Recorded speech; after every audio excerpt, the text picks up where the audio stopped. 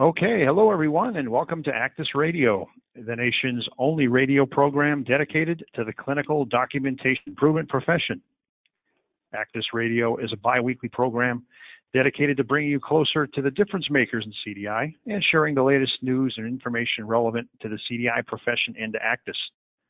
Today, Wednesday, February 28th, marks our 91st program. So my name is Brian Murphy, Director of Actus, the Association of Clinical Documentation Improvement Specialists, and I'm your host for today's program, Q&A with the CDI Boot Camp Instructors. Next, I'd like to introduce our two instructors today, both familiar faces to regular listeners of Actus Radio. We have with us at left, Sharm Brody. Sharm is an RN CCDS and is a full-time instructor for our CDI boot camps here at Actus, as well as a subject matter expert. She has more than 35 years in the healthcare industry, including multiple areas of nursing and a variety of roles. Prior to joining us here, she worked as a consultant providing program audits, implementation, continuing ed for CDI departments. She's implemented and overseen CDI departments in both large academic and small community hospitals, and is a co-author of our recently released The Essential Guide to Supporting Quality Care Measures Through Documentation Improvement. You've probably seen Sharm on many articles in CDI Journal and our CDI Strategies publication, as well as a regular co-host here. So welcome to the program, Sharm. Hi, Brian. Nice to be here today. Absolutely. And then we have with us Alan Frady. Alan's another regular on Actus Radio and is a CDI education specialist also with us here at Actus. Alan teaches our CDI boot camps, serves as a subject matter expert. His background includes accomplishments in consulting with a background in coding and documentation. 12 years as a coding consultant, 2 as a coding director, and 6 years as a CDI consultant. His nursing experience includes work as a case manager and in cardiovascular care and ICU and telemetry. And I want to welcome him to the program. So welcome, Alan Frady. Thank you for having me on, Brian. Absolutely. All right, we're going to start with a poll, actually not related to today's subject. It's related to our In the News item, which we'll get to in a bit. Our subject today is a little bit of a piecemeal of some commonly received questions. These actually came from students in boot camps and Actus members that our instructors have answered, and we're going to share with those with you today. But our In the News topic is related to today's poll, which reads, how big of a problem is copy paste in your facility? It's a major problem, which maybe we consider widespread or out of control even. Is it somewhat of a problem? Maybe some physicians guilty of this, or some folks documenting in the record. A minor problem, occasionally crops up as an issue. Don't know, or not applicable. Again, how big of a problem is copy paste in your facility? Major, somewhat of a problem, minor problem, don't know, or not applicable. All right, showing our results, getting pretty steady here. About 80% of our audience has voted, so I'm going to go ahead and close that out. And we will, of course, come back to that a little bit later in the show. All right. So as I mentioned, our guests today are Sharm Brody and Alan Frady. Sharm and Alan, welcome to the program. Thanks for being a part of Actus Radio. So today, as we've discussed, we're going to be covering some recent questions. These have been asked by a combination of our Actus members as well as students in our CDI boot camps. So let's go ahead and just jump right in. We have a lot to cover today, and if I can, I'll try to work in some questions from the audience. Can't promise that, but I'll be monitoring those as well. So please send those in. Start with a question directed first to Sharm. So this reads, I often find congestive heart failure listed under past medical history. Frequently, the patient also has hypertension and coronary artery disease, so they're on medications. And when I query for the type of CHF, the providers sometimes document no CHF. I've heard before, though, that CHF is an ongoing diagnosis like COPD, I'm very confused because more than once a provider has said to me that the CHF is in their history and not a current diagnosis. Is this possible, or is CHF always an ongoing condition? So I'll turn it over to you, Sharm, to start. Thanks, Brian. And you know what? This is a common thing that we're seeing and people are asking in the boot camps. CHF is generally a progressive disease. The patient can have periods of stability followed by periods of decompensation. It's one of those disease processes where every patient, there's a variety, so they can present very differently. So let's talk about where CHF comes from. It comes from blood backing up into the lungs, the liver, the abdomen, or the lower extremities. I think where some of the confusion comes from in this is that not all types of heart failure are congestive heart failure. That's why we see a lot of physicians now just using the term heart failure. They've done away with congestive. And an interesting little tidbit, and actually I'll let Alan share that with you after I finish, but not all types of heart failure are congestive, and that is why we see the physicians using heart failure instead of CHF. So when they're responding to the queries, there is no congestive heart failure at that time, but the person still has heart failure. And my suggestion would be to this person, when you are querying the physician, it might be helpful to give them the clinical indicators that you've found throughout the episode of care that you are actually reviewing, including any of the medications and the treatments that you see, and then ask them, based on the clinical findings, what they actually are treating. Alan had actually shared with me prior to when we were talking, he just wanted to know if I had actually saw this, that the new codes now have actually done away with congestive. And he has a nice little hint on what he's done in his class. So I'm going to let Alan share that with you about what he's actually taught his students of late. Alan, I'm turning it over to you for a minute. Yeah, so one interesting thing about this is how it has evolved. We've always referred to heart failure as congestive heart failure, but if you'll actually open up an ICD-10 code book, you'll see none of the codes say congestive heart failure. They pretty much all say just heart failure. And I think if you have a patient who's chronic and controlled and their lungs aren't actually wet, then when you ask the doctor if the patient has congestive heart failure, he's going to say no. Do they have chronic heart failure? Yes. Do they have congestive heart failure today? No, because the lungs are dry. And so I've been encouraging students to just delete the word congested from their vocabulary and refer to it as whether it's an acute heart failure or a chronic heart failure or end stage or high output or whatever it is. That's a good one. Back to you. Yeah. Well, and then let me just add one more comment, Brian, and then I'll give it back to you. Just wanted to draw everyone's attention to a later coding clinic. It is the first quarter 2016. It actually replaced a coding clinic from the first quarter of 2014. And in the newer coding clinic, it said that we can use the HF, lowercase PEF, for diastolic heart failure, and we can use heart failure with a reduced ejection fraction, or HF, lowercase REF, for systolic. So that actually came out with, at first we could not, but in 2016, there was a correction, and it now states that we can. So if you see that in a chart, there would be no reason to query the provider either. And that wraps that up for that question, Brian. All right. Great advice.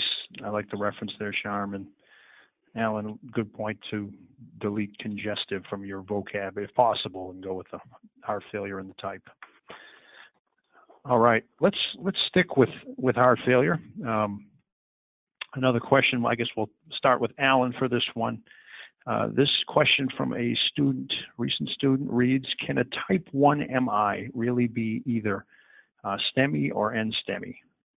Can you report a type 2 MI for supply-demand ischemia or ischemic demand? It's complicated. We could probably do a whole show on the issues with MIs and the new codes we have and the new guidance. But to the first part of the question, yes, although rare.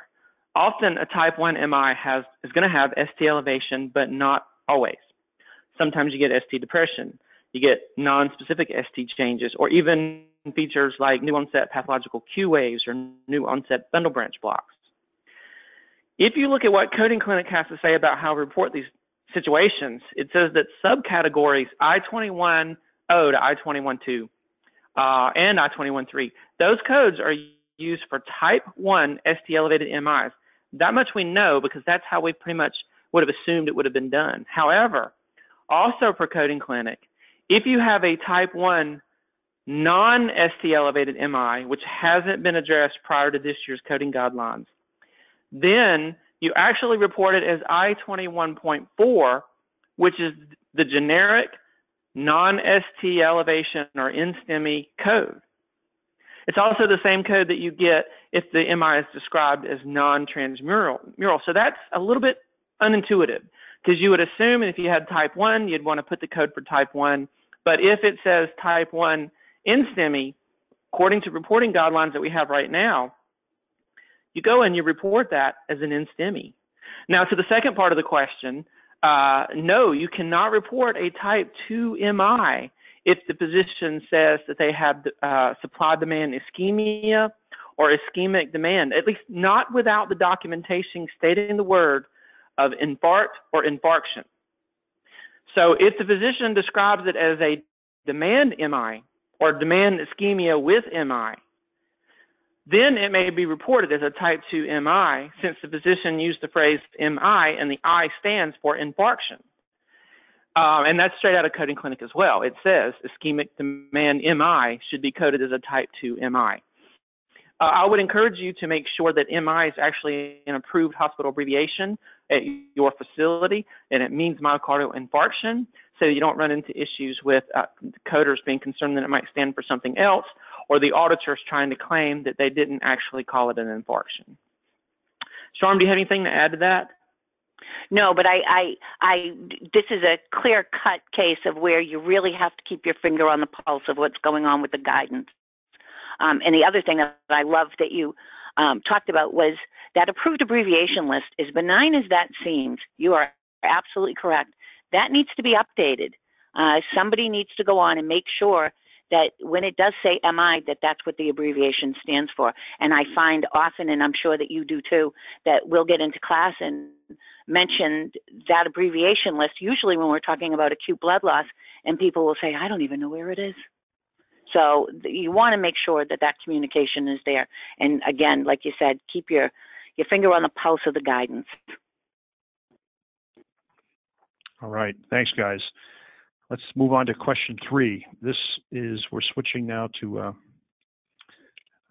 respiratory failure. So the question reads, when the physician documents that the patient has both acute hypoxic and acute hypercapnic respiratory failure, should we code both of these diagnoses? Maybe we'll start with you, Sharm, on this one. Oh, my lovely respiratory failure, and people that have taken my class know that we discuss respiratory failure. I keep telling them I don't want to beat a dead horse, but all of the information I have on respiratory failure for them. But the answer to this question actually lies in how the conditions are indexed.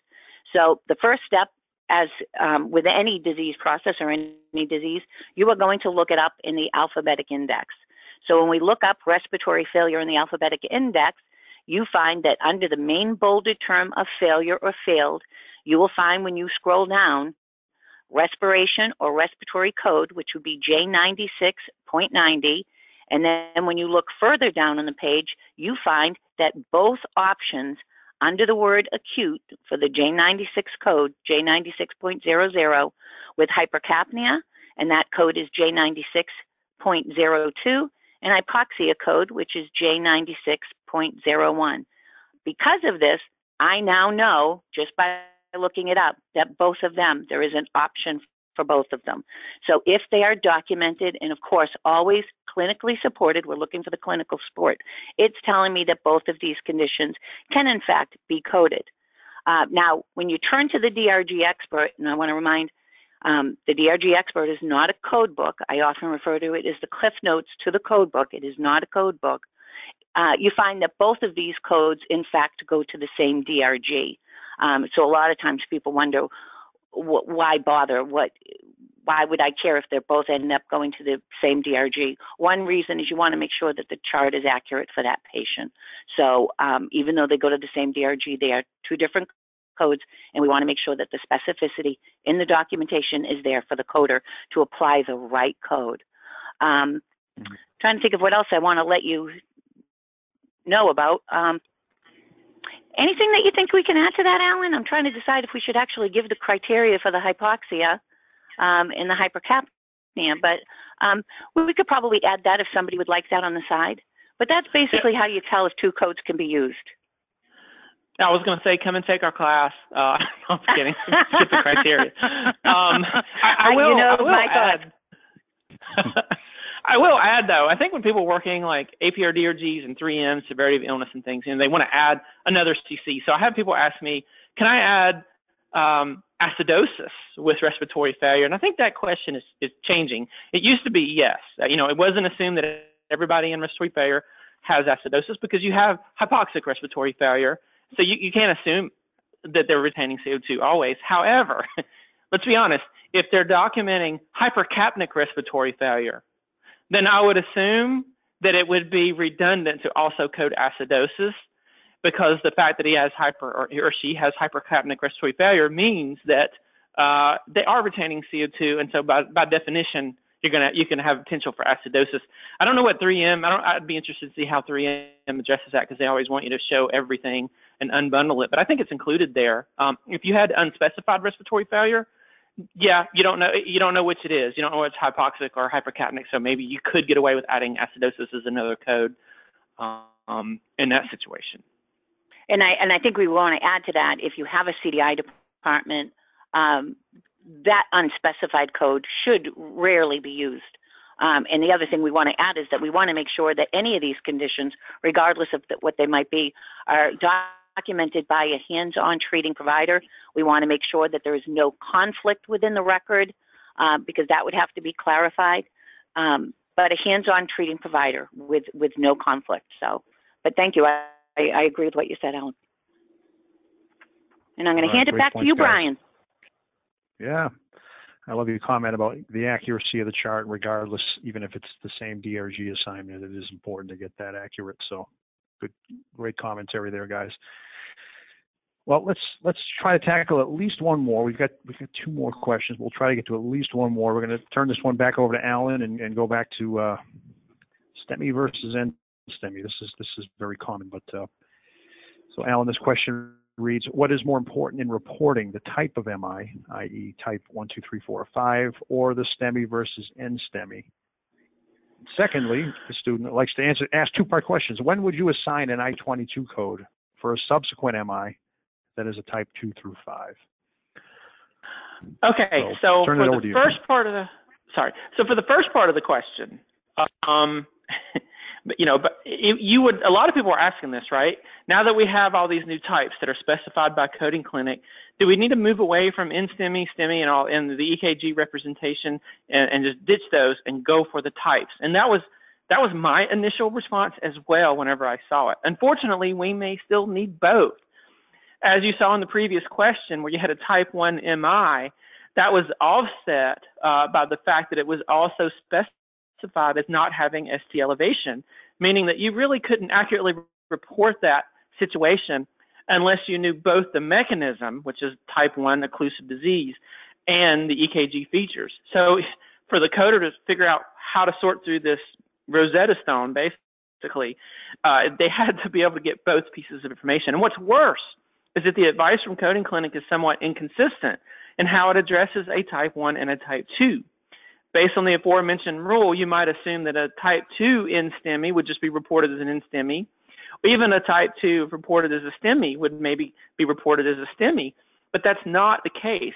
AHA says that when a type 2 MI is also described as an NSTEMI or STEMI, you only report it as a type 2. Again, that's fourth quarter 2017, page 84.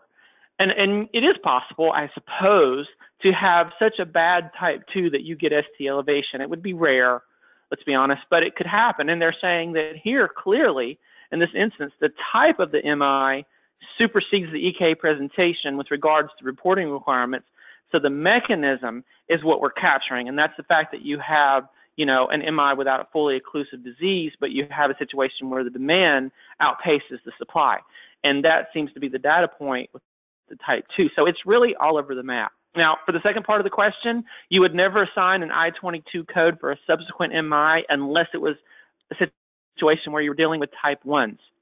Coding Clinic says if you have a subsequent type 2, you simply code it as a type 2. So you don't use the I-22 category, you use an I-21 again. And for subsequent types 4 and 5, you don't use an I-22 code, use an I-21A9. That's the other category.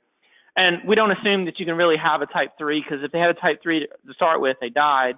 And typically for a repeat admission for a type 3, you would assume type 3s are reserved for people who didn't have a known CAD, known MI event recently. Otherwise, the doctor's probably not going to call it a type 3 anyway.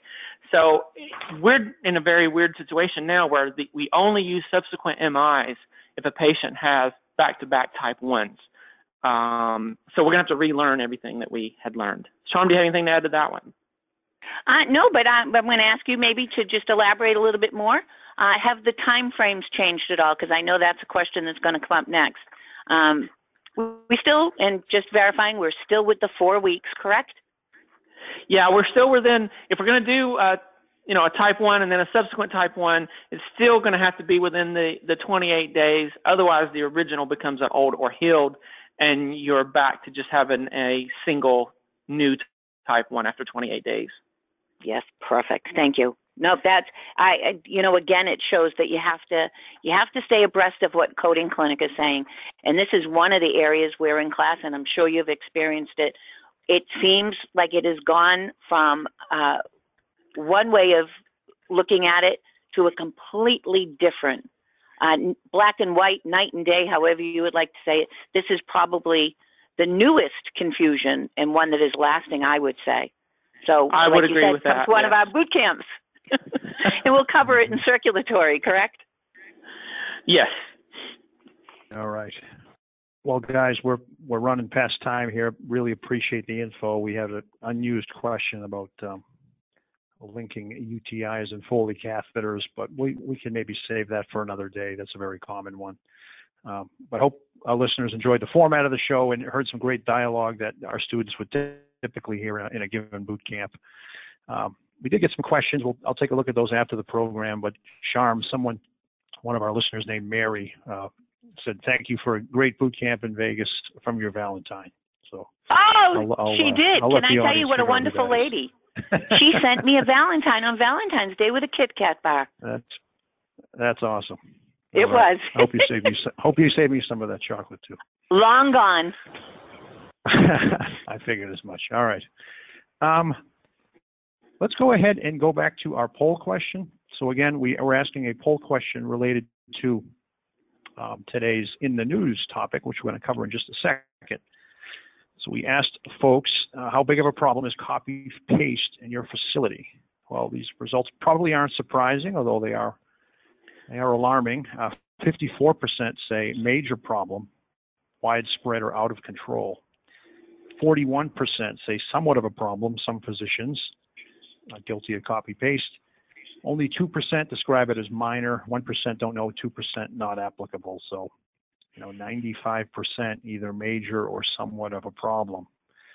I'll just weigh in. I got an email from Dr. Erica Reamer, who has spoken with us at Actus and is a friend of Actus, and she said she just declared war on copy-paste cloning yesterday on Talk 10 Tuesdays, which is another great show to listen to if you haven't already. So this is a problem. We know this.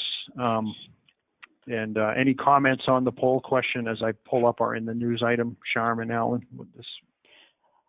Well, I'll go first. I'm going to tell you, I'm a little surprised about somewhat of a problem, only being 41. I would have honestly thought that the major would have been higher, actually a lot higher, based on what I hear in the boot camps. People literally, and that's a good way to describe it, have declared war on cut and copy and paste. So Alan and I were talking about this just prior to the show, and both of us have said that we're just waiting, and I think it's already happened for a major issue because of copy and paste. And Alan, I'll let you reiterate what you just said prior to the show, because I think all of us agreed that it's true.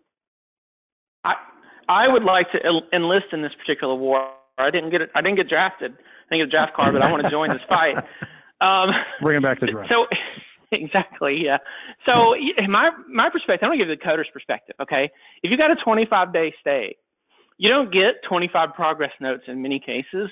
You get the same note 25 times. That is not useful information for anyone. It's not useful information for the coder. It's not useful information for the physician. It's not useful information for the attorney, if it goes to court. And so it's bad for documentation, but it's also really, really bad for patient care. I am amazed that there hasn't been a case where someone has died because the physician looked at, in an emergency situation, you don't have time to read the whole chart, right?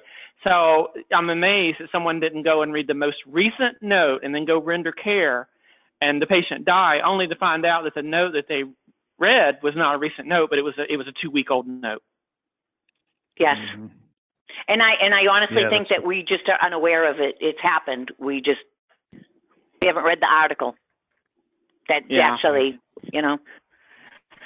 Well, I'm going to just quickly review this article related to today's a super news story, but it's super relevant.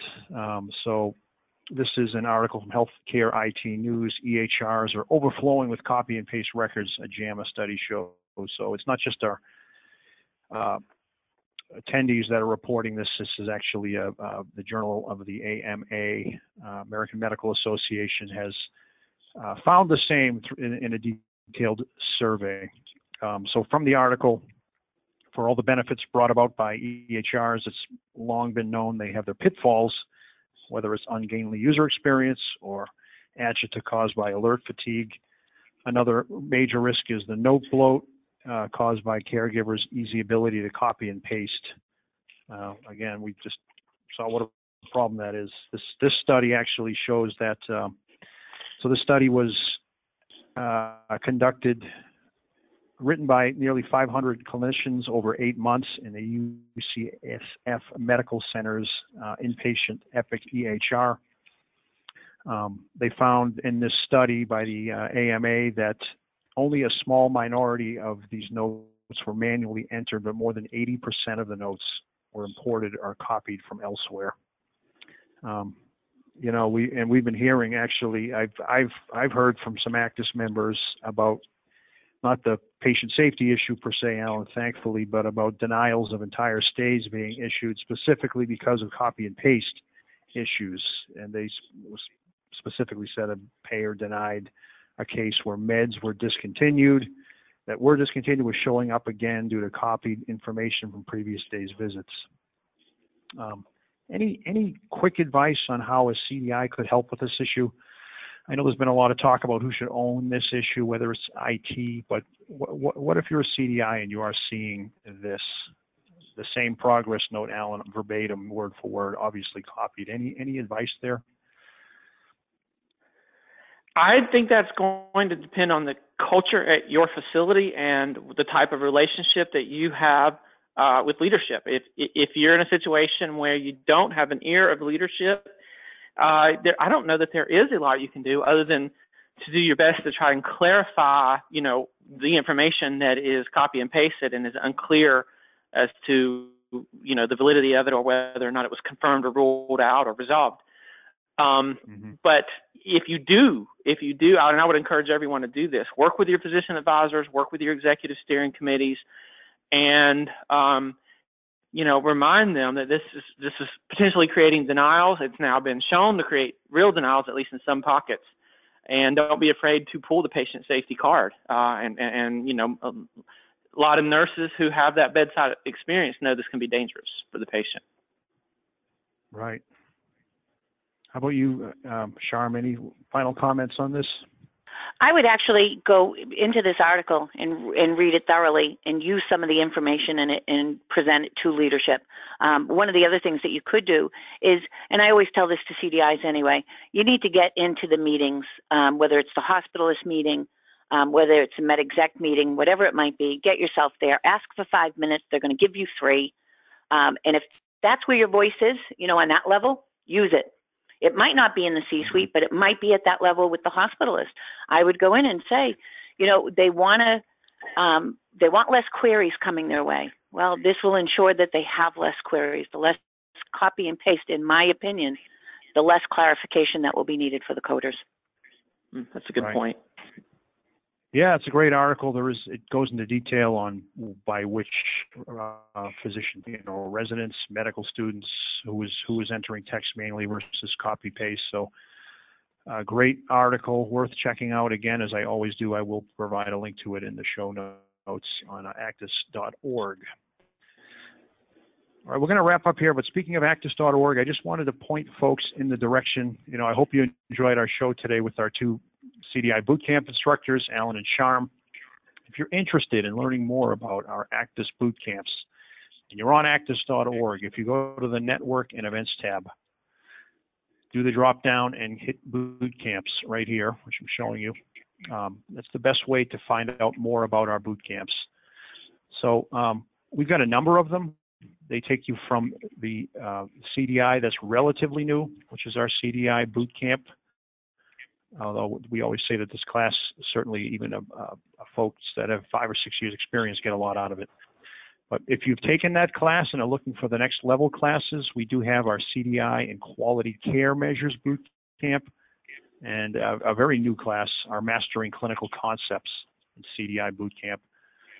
Those are next level classes. Those are not classes that someone right out of the gate would take. But if you have been in the profession, want to know how the work of a CDI relates to quality metrics, quality care metrics, or if you're looking for the next level of clinical complexity in your CDI reviews and how to work with physicians and getting to the deeper reviews and mastering pathophysiology concepts, et cetera, mastering clinical might be your best bet.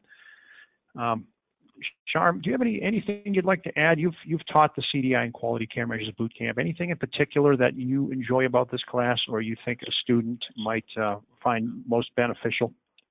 There is. Years ago, 10 years ago, I often tell people your mission was financial. So all we want, and that was the mission. It was true.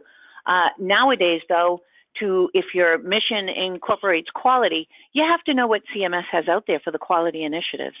A lot of things that we would have chosen as principal diagnoses was based on reimbursement. When you look at some of the initiatives, just to give you an idea, that financial part changes completely. So for CDI and coders, can I tell you, I really think coders need to be aware of a lot of these initiatives. Nurses may be, coders might be, but you need to know what's coming down the pike for us, what is changing. And this is a perfect class to find that out. Mm-hmm. Yeah, it covers the hospital inpatient quality reporting program, value-based purchasing, readmissions reduction. We have some great case studies with PSIs and some of those complex, is it a complication of surgery or not? HAIs, it's again, next level course for those. And CDIs are now becoming responsible for those. Absolutely. All right. Well, we're past time here. Alan has a wonderful class on Mastering Clinical. We can maybe cover another day. So just check those out if you haven't already. Again, our boot camps, those are available on actus.org. All right. With that, we're going to wrap up today's edition of Actus Radio. We'll be back in 2 weeks for our next program, Advancing Your CDI Department, a case study. This is a case study of a program that has done some wonderful things to move to the next level. After that show, we're going to be getting into some special previews of our 2018 conference in May. I hope you can join us, but this will be our final regular show before we get into some speakers at the 2018 conference. But as always, if you have any suggestions, future guests, ideas about the format of the show, please send me an email at bmurphy@actus.org. That'll do it for today's Actus Radio. Thanks again to Sharm and Alan. We'll see you back here in 2 weeks. Take care, everyone.